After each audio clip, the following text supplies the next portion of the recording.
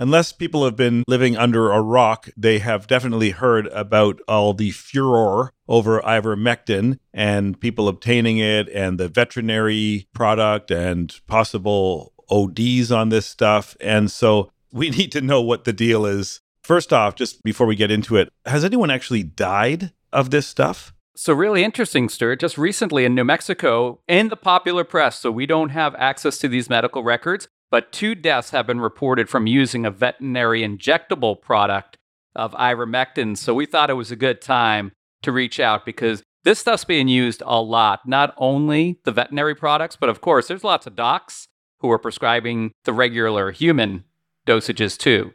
Now, the human versus the veterinary thing, to be honest, I'm not that panicked about someone taking a course of ivermectin for a regular dose that we would use for scabies, for example, which we used to use all the time, to be fair, in our practice. And so I'm a little more concerned about this veterinary stuff. I take it that the dose can be much larger inadvertently. That's the issue, is it not, or no? Yeah, so you're absolutely right, because ivermectin on a whole has a very wide safety profile. And the good thing is it's very safe. But as you mentioned, people are using horse paste, man. The size of a horse. So horse paste is 1.87% ivermectin. And just to break that down to you, that's about 19 milligrams per gram. That's around per gram the dose that a human would take. We'll get into the sort of normal doses of humans. But this horse paste, it's hard to dose, right? Like you could easily go tenfold in it. And people are making sandwiches, they're putting it rectally. I think that people are using higher dosages if they're worried about having COVID or they do have COVID. But these deaths from New Mexico, they're actually using this. It was called Ivomec, and it's a veterinary injectable. And that one is 10 milligrams per mil. So it only is 1 mil, 2 mils, and you're already at the human regular dose. And look, these are veterinary products, so they should be, what it says on the label should be correct.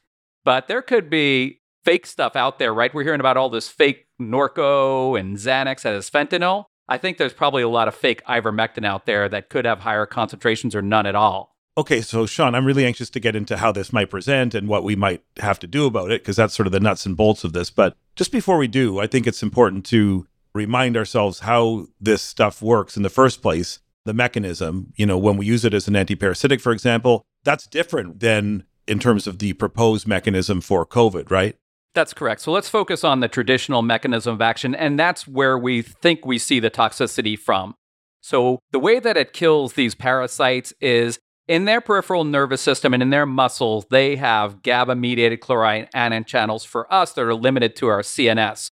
So what happens is their cells hyperpolarize, they get paralyzed, and they die. Fortunately, we have a blood-brain barrier that prevents ivermectin at normal dosages from getting in there. But if for some reason it does, then you can see the effects, and that's where it seems to be the toxicity that we're seeing. The COVID proposed mechanism is by inhibiting the virus from getting outside the cell to the inside of the cell by blocking something called important. And that's all you need to know. The reality is it probably doesn't do this, or if it does, you probably need much higher than standard dosages for it to happen. Okay, and just for the record, when we're talking about the proposed dose in COVID, the one that they've been using in the studies, for example, we are talking about 0.2 milligrams per kilogram to 0.3 milligrams per kilogram once daily for 5 days, which really isn't that different. In fact, it's kind of bang overlapping with the range that we use it for as an antiparasitic. So this, proposed mechanism depends on, like you're saying, a dose that probably we're not using. Is that fair to say? Exactly. And that's probably why with prescription dose at the dosages that you mentioned, we're not seeing toxicity. I think where we're seeing the toxicity is someone who's either taken a handful of it or most commonly, I think, from these veterinary products, that it's just too hard to give yourself an accurate dose. And let's just say that you might not get a perfect history on some of these patients, right? They might not be completely forthcoming, especially with some of these more unusual routes of administration, right, and products. What should we be looking for clinically? What's the hallmark symptomatology of this toxidrome? Do you see people saying, hey, I feel a little dizzy, to having ataxia, to being a little drowsy, to stuporous, to all the way to obtunded and coma? And that makes sense when you think about if it crosses the blood-brain barrier. How can you cross the blood-brain barrier? Well, this happens if you take a lot of anything. But in states like sepsis or, let's say, bad COVID, you can have those tight junctions start loosening up. So that's one way that it can happen. So clinically, that's what's been reported. And most of the data, to be honest, is from animals. But it seems the animal data correlates with the limited stuff that we in humans, where either it was a child who got too much, or interestingly, when we talk about why they might get toxic, there's some reasons why that might happen. Now, I definitely want to hear about that. That's interesting, why some patients might actually get toxic at kind of normal doses.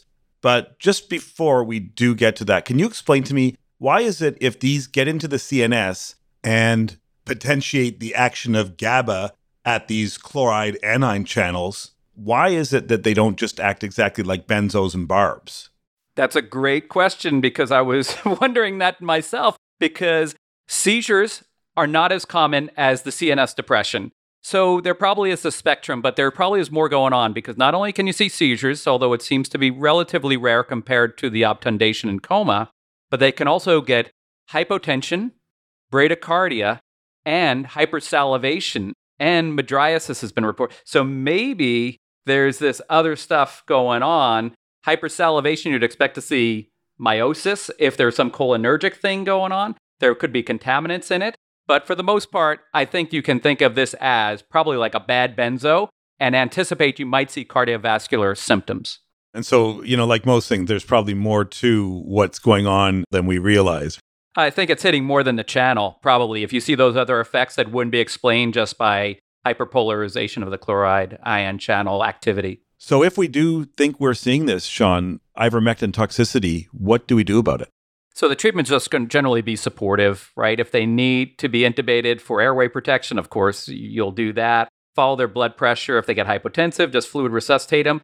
There'd be no role for activated charcoal or any other GI decontamination. Of course, keep a broad differential, but I bet you some people maybe already seen it or may see it, but it's just going to be supportive care. And why do you think it is, by the way, that, it is a relatively safe drug? And we even said before, when the pandemic was in its infancy and we were talking about which drugs are worth studying, it was the safety profile of this one that made it kind of, and the proposed mechanism that made it kind of appealing in the first place, right? So why is it that we're seeing this in some people, like just to take a step back? Why might that be that we're seeing it? And is it some patients that are particularly prone to it? Yeah, so typical toxicology stuff, we like to pontificate and extrapolate from data, but there are some reports in humans that show if you have the phenotype that you have a decreased P glycoprotein pump, for whatever reason, you just lack the gene that does it, you might be more susceptible. And this has been shown, and there's been case reports from the developing world where they use it more commonly, that can happen. So that could be. There's a lot of medications like verapamil and other calcium channel blockers, digoxin, that are P glycoprotein inhibitors. And then there's also cytochrome P453A4 inhibitors that would decrease the metabolism. So that means you get a higher dose that might cause it to cross the blood-brain barrier. We really don't know, Stuart. I think the reality is it could be any of those, all of those, but probably people are just making a big sandwich of horse paste and taking too much. And that's probably where we're seeing toxicity in those few people that do. But maybe we're going to start seeing a whole lot more. Excellent. So we geeked out a little bit there, which is our want. But in summary, ivermectin is a relatively safe drug that is used worldwide, especially in the developing world, where a lot of the data comes from.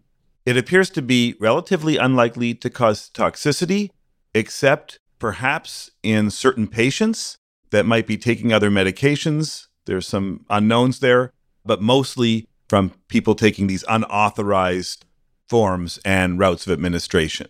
Clinically, these patients are ataxic, they're dizzy, and eventually they get progressively obtunded and comatose. Sean probably said it best when he said these are kind of like a benzo overdose with cardiac side effects. And so you're going to watch for those. Treatment, supportive. So thanks, Sean. And there you have it.